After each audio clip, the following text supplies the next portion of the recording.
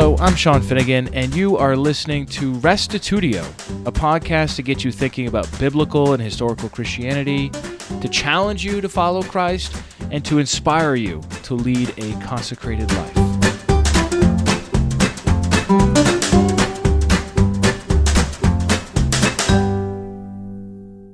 In our last episode, we looked at what the scriptures teach about humanity, including creation, death, and resurrection. I laid out somewhat of a case for conditional immortality from several important texts. Now this time, we will consider a number of challenges to this understanding, including Philippians 1:23, where it says to depart and be with Christ, 1 Corinthians 5:8, absent from the body, present with the Lord, Luke 23:43, today you will be with me in paradise, Revelation 6:9 and 10, the souls under the altar crying out, Luke 16, the rich man and Lazarus, and 1 Samuel 28, where it talks about the witch of Endor, who raised up the spirit of the deceased Samuel. Now, obviously, I can't go into great detail on every one of these, but I try to be somewhat thorough and go through them. I would love to hear your thoughts on this as well, so please do come on to restitutio.org and add your voice to the mix. You can check the show notes for this episode on your device or at restitutio.org so you can follow along, because I do quote from a number of sources and I have it all laid out there for you. Here now is episode 165, Theology, Part 4, Challenging Conditional Immortality.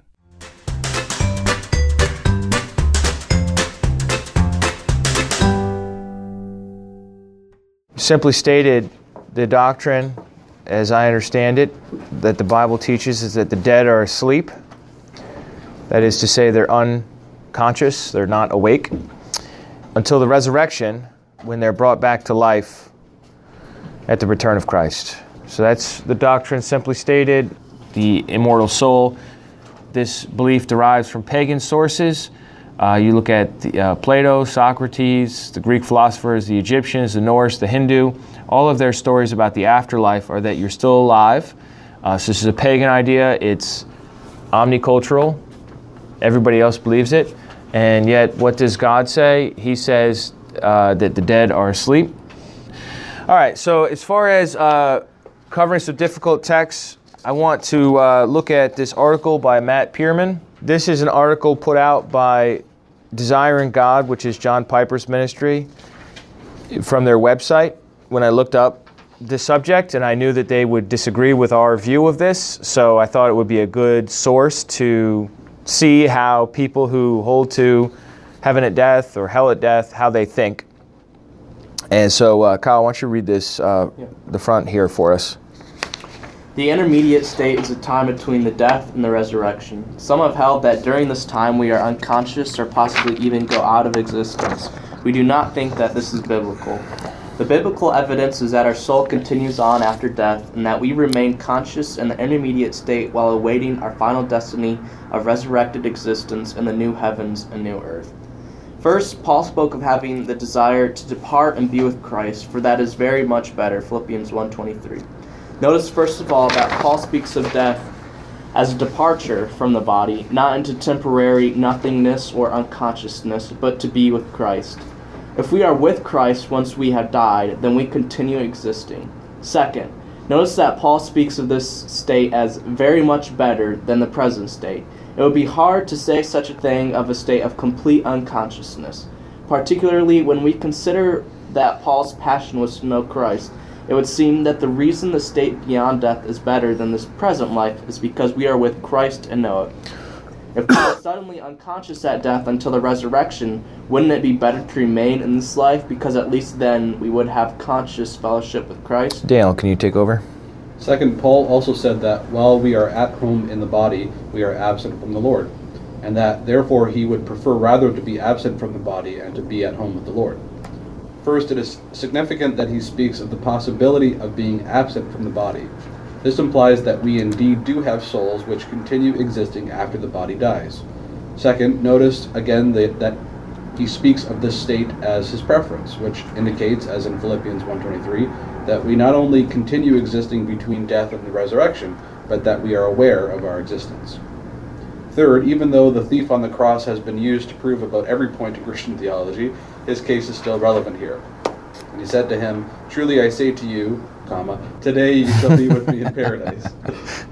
The Jehovah's Witnesses New World Translation punctuates Jesus' words as, "Truly I say to you, today, you shall be with me in paradise," giving the impression that today refers simply to the time of Jesus' statement. But the context demands that I can't help but comment. But the context demands that the today referred to when the thief on the cross would be with Jesus in paradise, because Jesus is responding to his request in the previous verse. Jesus, remember me when you come in your kingdom. The response, "Today you shall be with me in paradise," can, in this context, only be taken to mean, not only will I remember you when I come in my kingdom, but already today you shall be with me in heaven. Right, so see how he made that move there. One more little quickie there, Daniel. Sure.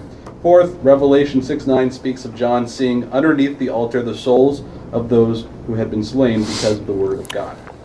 These individuals are surely not in a state of soul sleep, because in the very next verse they cry out, "How long, O Lord?" All right, so just like I said in the Restorationist Manifesto, it's good to read the argument of somebody who disagrees with you. And you have to be able to handle that and not freak out and not get too emotional. Because, I mean, look, the fact is we all have a position on different subjects, right? And none of us is Christ, because if we were Christ, we'd be perfect, right? Are you Christ? No. Okay, so you're Dan. She's Katie Beth. We're not Christ. We're trying to be conformed to his image, right? But in fact, we have weaknesses, flaws, and there's a lot of doctrinal deception in Christianity today. I know that. Even if I'm wrong about everything I believe, I still know there's a lot of doctrinal deception. You know why? Because there are so many different points of view on so many different issues. What this does is it shows us, if you're going to take the opposite view as what we have, what are your main texts going to be? All right? And you can see what its main texts are, right? First up, Philippians 1:23. Second up, 2 Corinthians 5:8. Third up, Luke 23:43. And then fourth, Revelation 6:9. So this provides for us an outline of scriptures to look at together. Isn't that very kind of him to offer that to us? And so we'll just kind of cruise through these. Now, as far as I understand it, when you're dead, it's like anesthesia. It's like being knocked out. You're not aware of what's going on. And so you don't have a perception of time as a result of that. So there's the subjective and the objective experience. The subjective experience is the experience of the person, him or herself. The objective experience is what actually happens, like if you were a video camera recording it. From the objective perspective, if someone dies today and Jesus comes back in the year 3025, okay, that person has been dead for how long? 1,008 years or 7 years, right? Now, from the perspective of that person, they're not awake when they're dead. They're unconscious. So for them, how long have they been dead?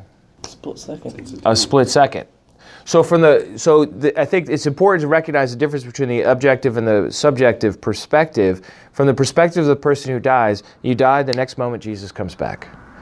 You die the next moment you are with Christ. Mm-hmm. Okay. Now on earth, how many years have passed? However many years until Christ comes back to bring about the resurrection. So I think that is a very helpful, and he does not interact with that at all. He's not doing a very good job of seeing what it is the other side believes. He's just saying, well, here are my proof texts, and you can't be right because of these proof texts. Now, once again, Philippians 1:23 says, "I'm hard pressed between the two. My desire is to depart and be with Christ, for that is far better." What is Paul doing here? He's just skipping over the intermediate state. He's just skipping over it. Because you know why? He doesn't experience it. If you don't experience something, you just skip it over, right? We don't have this technology yet, but all the movies about space travel, they always have cryostasis, where you freeze people, you put them to sleep, or I don't know how it works. You go in like a pod. And you're in there for like years, but then when the spaceship finally gets to the planet, you get reanimated, and it's just like a moment for you. But it's been years. Otherwise, you'd grow old and you die. There was a movie I saw not too long ago about that. It had somebody famous in it. Passenger. Chris Pratt. Yeah, Chris Pratt. It was a good movie. Did you guys see that? It had some parts in it that weren't my favorite. Yeah. That's the way Planet of the Apes is. Oh yeah, Planet of the Apes. Because it's spoiler. Yeah, it's past. It's the future. I hope everyone's... That is still looking at the same point here from the perspective of all those people that didn't wake up. It was like this. These guys woke up, lived their entire lives, planted that tree, did whatever they did, and died, and then everyone else woke up. So a whole lifetime happened while you were asleep. It's a good way, analogy to think with. So Paul's just skipping over the fact that there is this period. He doesn't know how long it is. He probably doesn't think it's going to be that long anyhow. And he's like, depart and be with Christ, which is far better. So I think that's an adequate explanation for this verse. We look at 2 Corinthians 5:8. It says, so we are of good courage. 2 Corinthians 5:6. So we are of good courage. We know that while we are at home in the body, we are away from the Lord. For we walk by faith, not by sight. Yes, we are of good courage, and we would rather be away from the body and at home with the Lord. So people say, like this Mr. Perman here, he's talking about the possibility of being absent from the body. This implies that we indeed do have souls which continue existing after the body dies. So even though this verse doesn't say we have souls that exist once the body dies, that's what he's understanding this to be teaching. But I don't think that's what this is teaching at all. And I'd just like to read you the context here. Look at verse 1. Well, maybe Katie Beth can read us the context. Can you read us 1 to 10?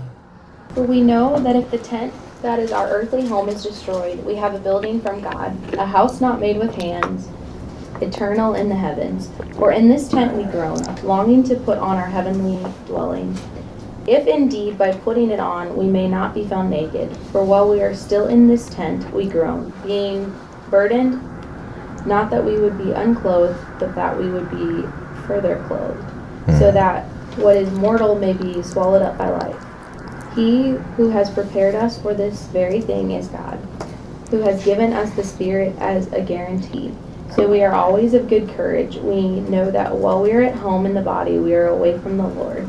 For we walk by faith, not by sight. Yes, we are of good courage, and we would rather be away from the body and at home with the Lord. So whether we are at home or away, we make it our aim to please Him. For we must all appear before the judgment seat of Christ, so that each one may receive what is due for what he has done in the body, whether good or evil.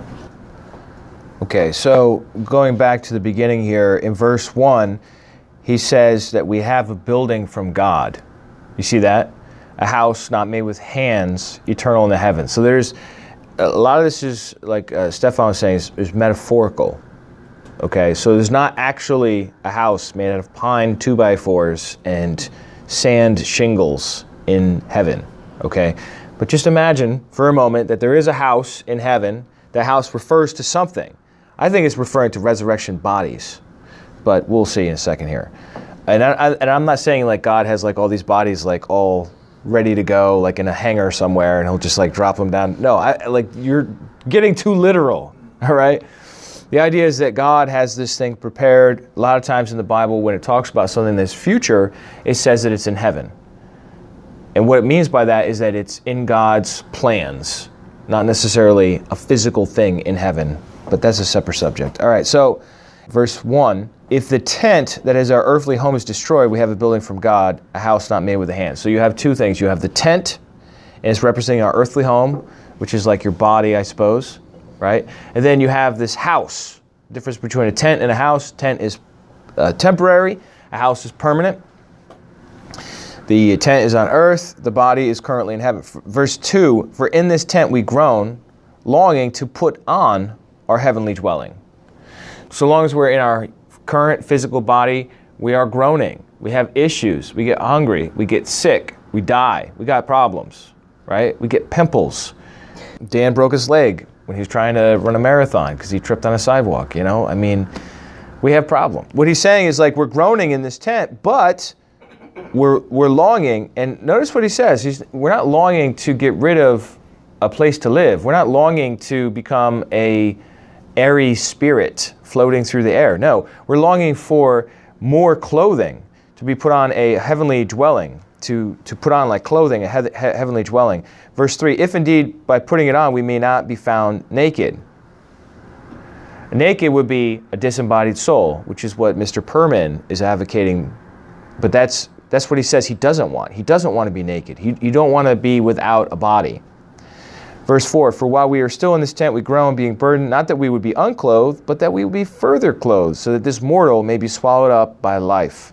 So the whole thing is figurative language, and what he's talking about is that we would receive our resurrected bodies, that our current bodies would be upgraded, just like a tent would be upgraded to a house. Our current bodies, which are temporary, would be upgraded to resurrection bodies, which don't die and don't get corrupted or perish. If you read those first 4 verses, before you get to verse 8, it's a lot less difficult. If you just read verse 8, or even just that little tiny part of verse 8, it's just like, absent from the body, home with the Lord. All right, so that means I die, my spirit disappears, and it goes to be with Jesus. No, that's not what he's saying at all. He's saying, I don't want to be naked. He's looking forward to the resurrection. So let's run it forward. Verse 5, he who prepares for this is God, and his spirit is a guarantee. Verse 6, so we are always of good courage. We know that while we are at home in the body, we are away from the Lord. Why is that? Well, that's because the Lord is in heaven right now. The Lord is going to return to the earth, but right now he's in heaven. We also know that as soon as the Lord returns, we will be changed. You remember that verse? Somebody tell me where that is. 1 Corinthians 15. Well, that's not really what I was talking about. I was thinking of the other one, 1 Thessalonians 4. Yes. I was trying to think of the first something. Or second. I knew it was a T book. The Lord himself will descend with a cry of command, with the voice of an archangel, the sound of the trumpet of God, and the dead in Christ will rise first. Then we who are alive, who are left, will be caught up together with them in the clouds to meet the Lord in the air. So this one actually doesn't say we'll be changed. But it is true that if you're alive when Jesus comes back, we shall not all sleep, but we shall all be changed. So yeah, this, the first one you mentioned is the correct one. In a moment, in the twinkling of an eye, at the last trumpet, for the trumpet shall sound, the dead will be raised imperishable, and we shall be changed. For this perishable body, same kind of language, must put on imperishable. This is just how he talks about it. This mortal body must put on immortality. And so it's not talking about escaping from your body, it's talking about your body putting on these other characteristics that will help it survive forever. So then verse 6, while we're in the body, we're away from the Lord. Verse 7, for we walk by faith, not by sight. Yes, we are of good courage that we would rather be away from the body and home with the Lord. Yeah, we would rather be with Jesus right now, wouldn't we? Who wouldn't want to be with Jesus? Does that mean that that's what's going to happen when you die? No. There's a dozen other scriptures from the same man, the Apostle Paul, that calls death sleep over and over again. Not only in this book, 1 Corinthians, but you see it in 1 Thessalonians. You see it all throughout. I mean, it's just the standard biblical way to talk about dead people is that they're unconscious, they're asleep, they're not awake. I feel like I have to say not awake. All right, and then you have verse 9. So whether we are at home or away, you can say he's like speculating in verse 8. And then verse 9 is like, wherever we are, our aim is to please him. That's just a little bit on that. Now, we talked about the thief on the cross with the whole comma business. I don't understand why he says what he says here. Maybe I'm just thick and I don't get it. But he says the context demands that changing the comma doesn't make sense. I believe exactly the opposite. That the context makes a lot more sense if you change the comma, because his question was, remember me when you come into your kingdom. His question was a future question. When you come into your kingdom. So that's like a future event. He's on a cross right now. He's not getting his kingdom today. So when you come into your kingdom, remember me. His question is about the future. And then Jesus comes back with, today I say to you, you will be with me in paradise. So he's like, I don't have to wait till the kingdom to remember you. I'm telling you right now, today, you will be with me in paradise. So for me, this is honestly not even a difficult verse, but he is arguing the opposite point here I'd like to see him make a few more comments on this so I can understand why he thinks this is so obvious. And you see the tactic, too, of lumping conditional immortality people in with the Jehovah's Witnesses. So like Christians in general consider Jehovah's Witnesses to be like the most ridiculous, absurd group out there, right? So they just kind of lump in. But there are a lot of other non-Jehovah's Witnesses that believe in conditional immortality. There's even a lot of evangelicals. One of the main recommended books on your syllabus is by Warren Prestage, a Baptist conditional immortality person. You've got the Rethinking Hell people. A lot of them are Calvinists, and they believe in conditional immortality. You have the entire denomination, I think millions and millions of them, Seventh-day Adventists. Then you have the Advent Christian Church. You've got the Church of God. You've got my group, Living Hope. I mean, you've got lots of groups out there that believe in conditional immortality. Then the last one he has here is Revelation 6:9, which has the souls of those who have been slain because of the word of God. The whole text reads as follows: When he opened the fifth seal, I saw under the altar the souls of those who had been slain for the word of God and for the witness they had borne. They cried out with a loud voice, "O sovereign Lord, holy and true, how long before you judge and avenge our blood on those who dwell on the earth?" A literal interpretation here is very problematic, and it results in absurdity. Because if you're going to interpret these literally, that there's literal souls living under a table in heaven, and they're like crying out, they're like awake, but they're like not having a good time, obviously. How long, how long is this? And then in verse 11, each soul gets a white robe. So like, how does a soul wear a white robe? They were each given a white robe and told to rest a little longer until the number of their fellow servants, their brothers, should be complete, who were killed as they themselves had been. So, I mean, this is a vision. I don't doubt that John saw this. I just doubt that we should interpret it as a current literal reality in heaven. The point is, people have been killed as martyrs, and they're going to rest until other martyrs are also killed, and then the end will come. So, I mean, it serves a role in Revelation. Honestly, look at how he frames this. He says, fourth, Revelation 6:9 speaks of John seeing underneath the altar the souls of those who have been slain from the word of God. These individuals are surely not in a state of soul sleep, because in the next verse they cry out, "How long?" He's taking it all as literal historical reportage. This is not historical reportage. Read Revelation yourself. It's a vision. From chapter 4 onwards, it's a vision. Starts with the throne room of God, then the Lamb comes in chapter 5. This is chapter 6, the introduction of the 7 seals. And then you have the 7 trumpets, then you have the 7 bowls of wrath. I mean, it's a vision. All right, any questions, comments, thoughts, criticisms on those? I guess these would be like the big 4. Isn't there the blood cries out? Very good, very good. Yeah, that's Genesis 4. Yeah, that's Abel. Yep. The blood's not. There it is. Literally alive. The Lord said, "What have you done? The voice of your brother's blood is crying to me from the ground." So does blood cry? Of course not. But what does it mean? It's a metaphorical way of saying this blood demands vengeance, demands retribution. This crime that you've committed requires it. And then it says the ground has opened its mouth, right? Well, ground doesn't have a mouth. We're talking about somebody that gets killed and their blood leaks out onto the ground and the ground absorbs it, soaks it up. But yet the language we see here is, blood's crying out. Like if you got close to the blood with a tape recorder, would you hear anything? No, you wouldn't, because it's not literally crying out. You're just being too literal on it. And in Hebrews, it says that it testifies, actually, right? Is that what it says there? Hebrews 12:24. Doesn't it say Jesus' blood speaks a better word? Yeah. To Jesus, the mediator of a new covenant, and to the sprinkled blood that speaks a better word than the blood of Abel. So Jesus' blood speaks too. Yeah. Look at that. Beautiful.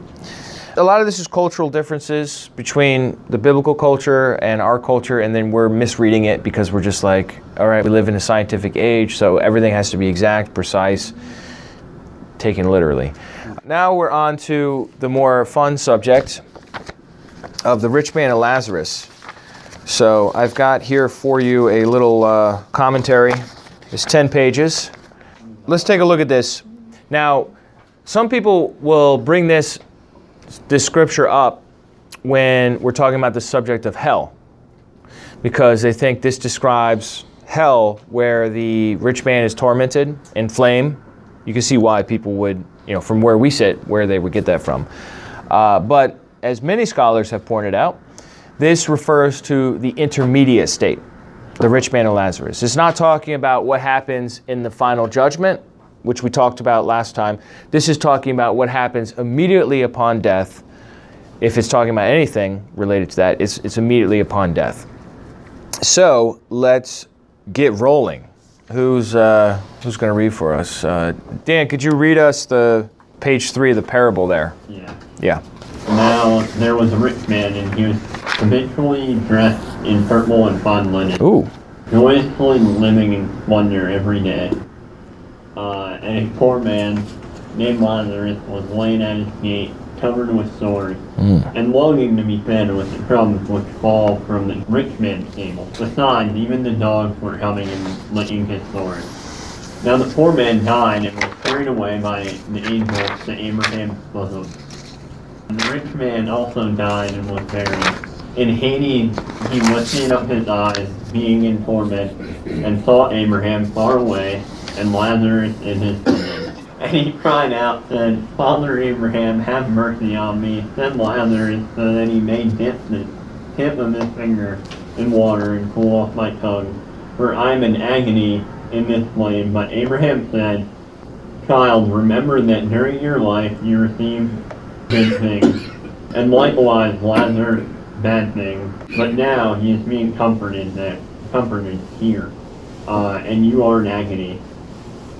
And besides all this, between us and you there is a great chasm, fixed so that those who wish to come over from here to you will not be able,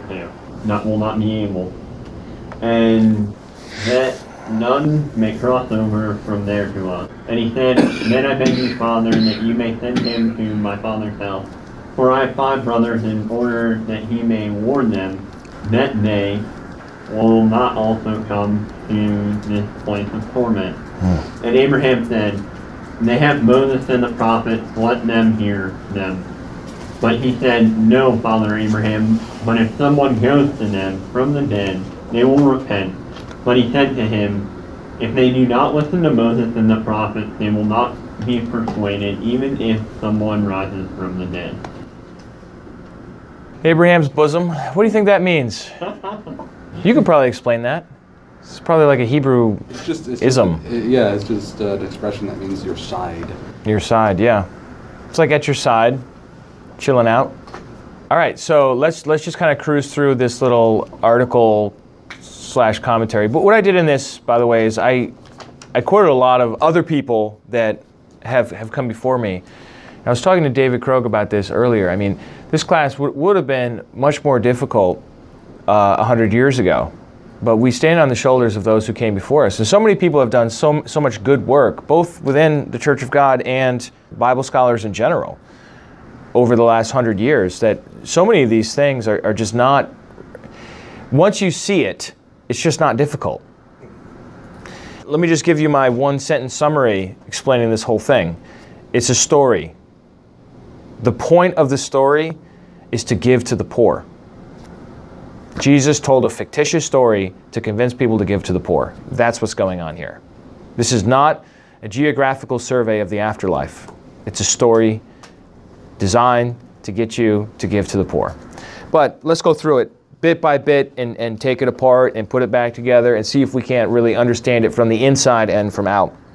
Some people say this is not a parable. This is an actual story about somebody because it says a certain man.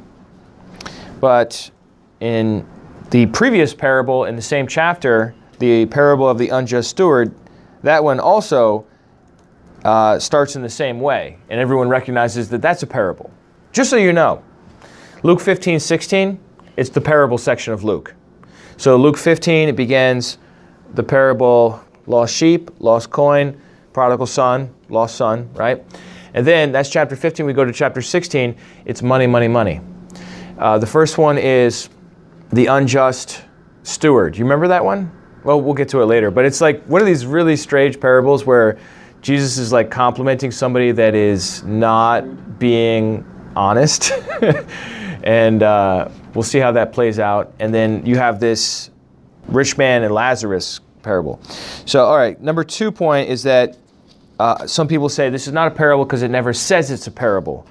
But 11 out of the 26 parables in Luke's gospel also don't self-identify as parables. So that's not a good argument. A third argument that people make for why this is history and not a parable is that it names one of the characters, Lazarus. But if you understand that the word Lazarus means God has helped, then this becomes a very ironic name, because in his life, Lazarus does not seem to be helped at all. He seems to get the short end of the stick. He's poor, he's miserable, he's got open wounds, he's not treated well, and then he dies, right? But then God does help him. So it's like the perfect name for a made-up person in the story here. Can you see the word Ezra in there? Lazarus, right? There's helped, it's my son's name, anyhow. All right, next page, page 4. Here are some observations right from that Rest of Scriptures book that you've been lugging around. Let's cruise through the points that Rest of Scriptures makes here. Josiah, read us through 1 through 10 here about why we know this is a parable. No mention is made of either heaven or hell. Interesting. No mention is made of souls. If taken literally of someone's soul going off to Abraham's bosom, there's a problem because the passage speaks of bodies, not disembodied souls. Body parts mentioned include eyes, the tips of a finger, and a tongue. If souls are immaterial, then how can they be carried by the angels? If there is a great chasm or gulf fixed between Abraham's bosom and Hades, how is that they can see across it and converse with each other effortlessly? Just imagine living forever within earshot of an agonizing screams of the torturers. Would that not be torture itself? If taken literally, then we have a contradiction in Hebrews 11:8, 13, and 39 through 40. Because there it says that Abraham has not yet received his reward. Note that Hebrews was written decades after Jesus told this parable. If one is being tormented in flames of fire, would he ask for just a drop of water? If the righteous dead go to Abraham's bosom at death, then what about those who died before Abraham? Did Noah go to Abraham's bosom at death? Right, so I mean, if you take this as a literal story of what happened to this guy, and that this is supposed to be describing what happens to any of the faithful and the wicked, then you end up with these logical problems, these are what we might call absurdities that result. I don't think any of these are insurmountable. I mean, if you're really dedicated to defending this as an account of the afterlife, you could probably come up with responses to any of these points here. But I don't know, I think 10 is a good number of reasons to take this as a parable. But it gets better. Just wait. If one takes into account the fact that the story of the rich man and Lazarus is a parable, these problems all go away. So this is a quote from Edward Fudge. Edward Fudge sadly just died, but he was really the patriarch of conditionalism in America, in the 20th century at least. There was quite a movement in the 1800s. Of which this college is, looks back to that Adventist movement. But in the 20th century, Edward Fudge really did carry the torch for conditionalism, the idea that dead people are asleep. Have any of you seen that movie? Did I force you to watch that movie in one of my classes? No? Should have. What movie? What one? Helen, Mr. Fudge. Helen, Mr. Fudge. That's very good. Usually Christian movies are like, I don't know. What, you saw it, right? Oh my goodness, I failed you. Oh, I know. The problem is I can't remember what I've done and what I haven't done, and I fear that I'm just repeating myself, but I don't know if I am or not. It's the curse of being a teacher. Question that you said that this is a false parable that Jesus It's a fiction. It's a fiction. He made it up, just like the sower and the seed, or the prodigal son. There was never any such person. He just made it up. Okay, now wouldn't that be considered, I'm gonna go on a stretch out here on a limb, wouldn't that be considered a lie? No, man. You tell a story to tell a point. Like, That's how Jesus taught. He would make up stories, and he said, a sower went out to sow. He's like not... a Little Red Riding Hood story. Yeah, you tell a story, and the story, everybody knows it's a story. Now, if he's telling a story and people think it's real, then he's deceiving them, right? But my point here is that people would recognize this as a story. All right, let's look at this, what Edward Fudge says. Few serious interpreters attempt to make the details of the story literal. To do so would require us to imagine the saved and lost conversing with each other after death in full view of each other and at close range. We also would have to think of literal tongues that burn with literal fire and literal water that does not cool them, not to mention physical bodies that can be tortured by fire but which somehow do not burn up. So that's his point again in his book, Two Views of Hell, which I caught Bob Jones reading today. This very book in his office there. He was highlighting it. He's doing some sort of class for people visiting. Do you know what that is? Louisiana and Arkansas are coming down for a block class. Yeah. Basic Bible doctrines, I think. Yeah, so Bob's going to use this textbook for part of that class. All right, then the other quote I have here is from Warren Prestidge, Life, Death, and Destiny. He says, first of all, there's no doubt that this is a parable, not a report of actual events. It begins the same way many parables do. There was a rich man. Look at chapter 16, verse 1, chapter 15, verse 11, chapter 14, verse 16. As with any parable, then, it is essential to distinguish between what it says and what it teaches. For example, the parable in the first half of Luke 16 speaks of a steward cheating his master and says, good on him. But Jesus is not teaching that we should cheat our bosses. What he's teaching is that we should give to the poor in view of God's coming judgment. That also is what the parable of the rich man and Lazarus is teaching. It is simply a vehicle for his teaching. And I encourage you, we won't have the time to do this here, but I encourage you to read all of Luke 16. And if you read all of the whole chapter, you'll see that the two parables work right together. They sort of like depend on each other. Just like in chapter 15, you had the lost sheep, the lost coin, the lost son. All three kind of go together. In Luke 16, the two fit together very nicely as well. All right, so that's my point on it being a parable. Look at page 5. I kind of use this analogy about movies. Like if I made a reference to the Trinity from The Matrix, you know what I'm talking about? What do you see in your mind right now? A woman. A woman? How was she dressed? Leather, isn't it? What color leather? Black. Black leather. Yeah. What else? What color's her hair? Is it blonde or brunette? Brunette. Okay, what else do you know? Short hair and Is she fat or skinny? skinny. Does she have ninja skills? Yes. Right, so, and she can fly a helicopter? I mean, like, you know all this stuff. I just said Trinity from The Matrix, and all of that just popped into his head. Right. Because he's got good taste in movies, obviously. And imagine somebody 1,000 years from now, and they're listening to this, or a transcription of this, and they're like, Trinity from Matrix. Okay. A matrix is a grouping of numbers. You learn matrices in math in school, hopefully, where you have like a grouping of numbers and they're in a matrix, and there's matrix math. And then Trinity is this curious Christian idea of 3 and 1, 1 and 3. So you can easily think that I'm talking about the doctrine of the Trinity and mathematics. And I'm talking about a skinny ninja woman in black leather. Why did you misunderstand me? Because you didn't see the movie. Now, if you saw the movie, then you'd be like, oh, yeah, Trinity. That's talking about this girl. She saves Neo, or she gets Neo in the beginning of it, yada, yada, yada. You know, she drives the motorcycle. She drives the helicopter. She dies.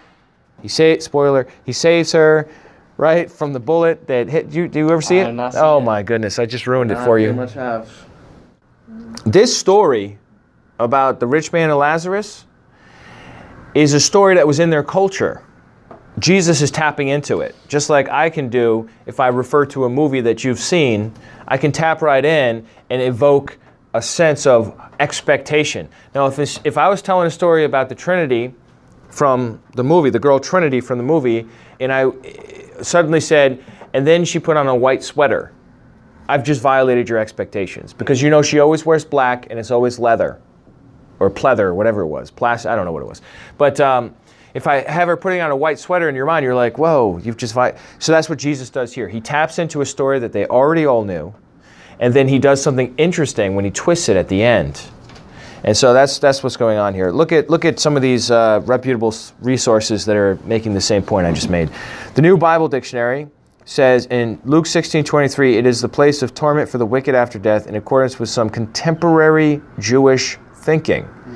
It is doubtful whether this parabolic use of the current ideas can be treated as teaching about the state of the dead. I mean, that's as good as it gets when it comes to a Bible dictionary. Edward Fudge, once again, page 5. Stefan, can you give us that middle one there? The plot of the parable, the reversal of earthly fortunes after death, was familiar in popular Palestinian stories of Jesus' time. Hugo Grossman cites a Greek parallel from a 1st century Egyptian papyrus. Mm-hmm. And he says there are at least 7 versions of the story in Jewish literature. One of the most famous involves a poor student of the law and a rich politician named Bar Majah. There are differences between these stories in Jesus, of course, and therein lies the Lord's uniqueness, but basic plot was well-known folklore. All right, so I don't know how much of that you guys picked up or not, but basically it's saying there were stories floating around. This was part of their folklore. You have 2 people. The earliest forms of it come from Egypt. Let's go to the next page. You'll see it there. This is Joachim Jeremias, a German scholar who wrote in the 60s on this stuff, a very reputable scholar.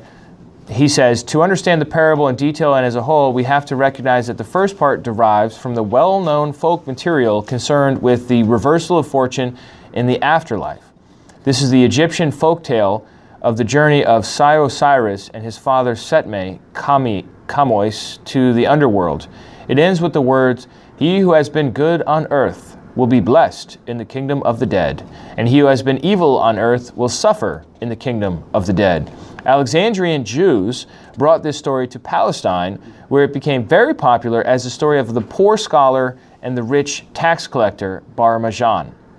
That must be Mayan, because there's no J in Hebrew. So the rich man and Lazarus is a parable, not a literal story. Furthermore, it's a story that is very similar in its first half to other stories that were already around in the culture at the time. Jesus starts the story in the familiar way, but then adds a twist halfway through once he has his hearer's interest, and so on. So let's go to page 7. You've got the rich man. He's dressed in purple. Down in verse 22, you see the poor man died. He was carried away. Yada, yada, yada. Page 8, the first question. Then you have the second question. The first question is, can I get some water to cool off my tongue? You know, it's interesting, too. Look at verse 24 there. It says, can you send Lazarus? This rich man is still trying to order Lazarus around. Like, he's in the afterlife. He's in flame. He's in agony. And he's like, Abraham, can you send Lazarus over? He's trying to, like, still order people around. Like, come on. He still hasn't changed. Yeah, he hasn't changed. And then Abraham says, look, child, you had good things. He had bad things. Now he has good things. You have bad things. This is a classic reversal of fortunes kind of thing that we see in the teaching of Jesus, but that would be contrary to standard Jewish opinion, where the rich are blessed and the poor are cursed. So Jesus is twisting things. He's switching it to the opposite.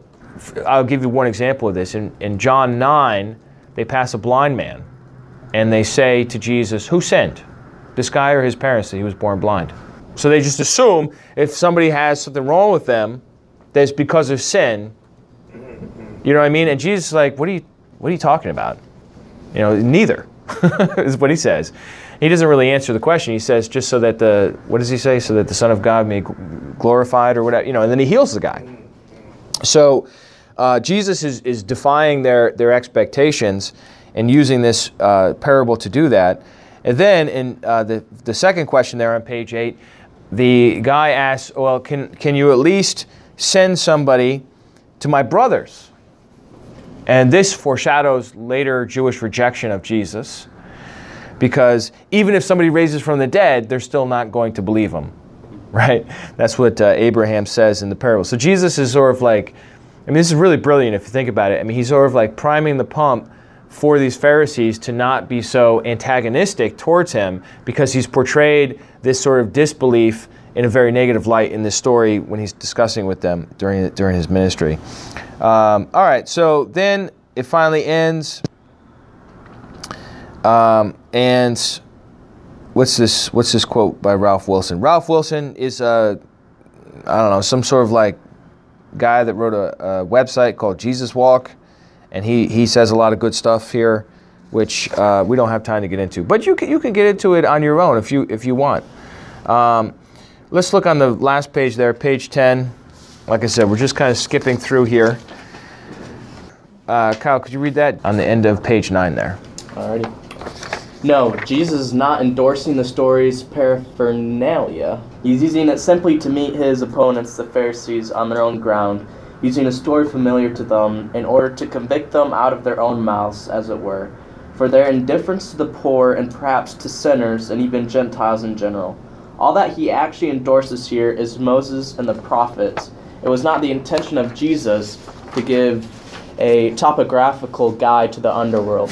He does not intend here to give a preview of life after death. On this, almost all commentators agree. We should not allow ourselves to get distracted with theological discussions about life after death when it comes to this parable. We need to understand not just what the parable isn't saying, but also what it is saying. David Smith summarizes the point of the parable well. Daniel, could you read that?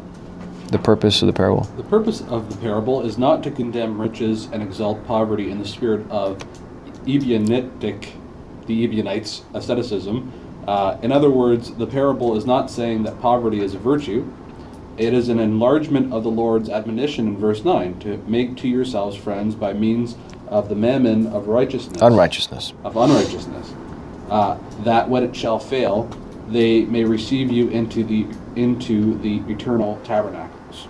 The merit of Lazarus was not that he was poor, but that he had found his help in God. The offense of the rich man was not that he was rich, but that he lived a self-indulgent and luxurious life, regardless of the misery around him. Had he made friends to himself of Lazarus and others like him by means of his mammon of unrighteousness, he would have had a place and a welcome among them when he entered the unseen world. Let us take Jesus' parable to heart. If we have money, let's open our eyes to see our Lazarus at the gate. If we don't have money, there are still many things we can do for the poor. Somebody had to put Lazarus at the gate of the rich man, after all. This issue will not go away. The poor, Jesus said, you will have with you always, until Jesus comes and makes things right on earth as in heaven. But that should in no way discourage us from carrying out compassionate acts of love toward the afflicted in this age. So Jesus, if you read all of Luke 16, you'll see this. He's teaching that we need to be generous to the poor, that we need to care for people that are in need.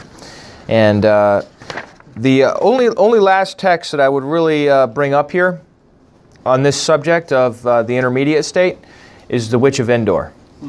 And that's a juicy one. So it's sad that we don't have time for it. But I'll just summarize ever so briefly. There are only two options. I'm just hoping you remember what happened there in wherever it was, 1 Samuel 28. Did the medium really call up Samuel from the dead? Yes or no? If she did, then that means she has the power to wake the dead. That's impressive. Or that demons have the power to wake up the dead, or that God has a power to wake up the dead and endorsed her seance so that it actually worked. Okay, so those are the three options if Samuel was actually called up from the dead. Or the answer is no. She didn't really call up Samuel from the dead. In that case, she's faking it. She could have faked the whole thing. Saul never saw anything. She's just saying, I see Samuel coming up from the dead. She could have faked the whole thing. Unlikely, I think, because of the prophecy Samuel makes about Saul dying in battle. And she seems kind of surprised that it worked. Well, you can fake surprise. I mean, especially if you're good at it, you know. But then number two, the evil spirit spoke through her. So this is the idea of a familiar spirit that there was actually a demon that was familiar with Samuel, with the situation that had happened, and that demon is at work in this woman, impersonating Samuel. Or that, number 3, Samuel never got up from the dead, but God gave her a deceptive vision so that she thought she saw, she really did see it, but it didn't actually happen. It's a vision. That's what a vision is. So those are 6 possible options, all of which allow for the dead to be asleep normally and for this thing to make some sort of sense. I'm sorry that I don't have more time to get into the nitty-gritty on that one with you, but I just wanted to mention it. Anybody have a...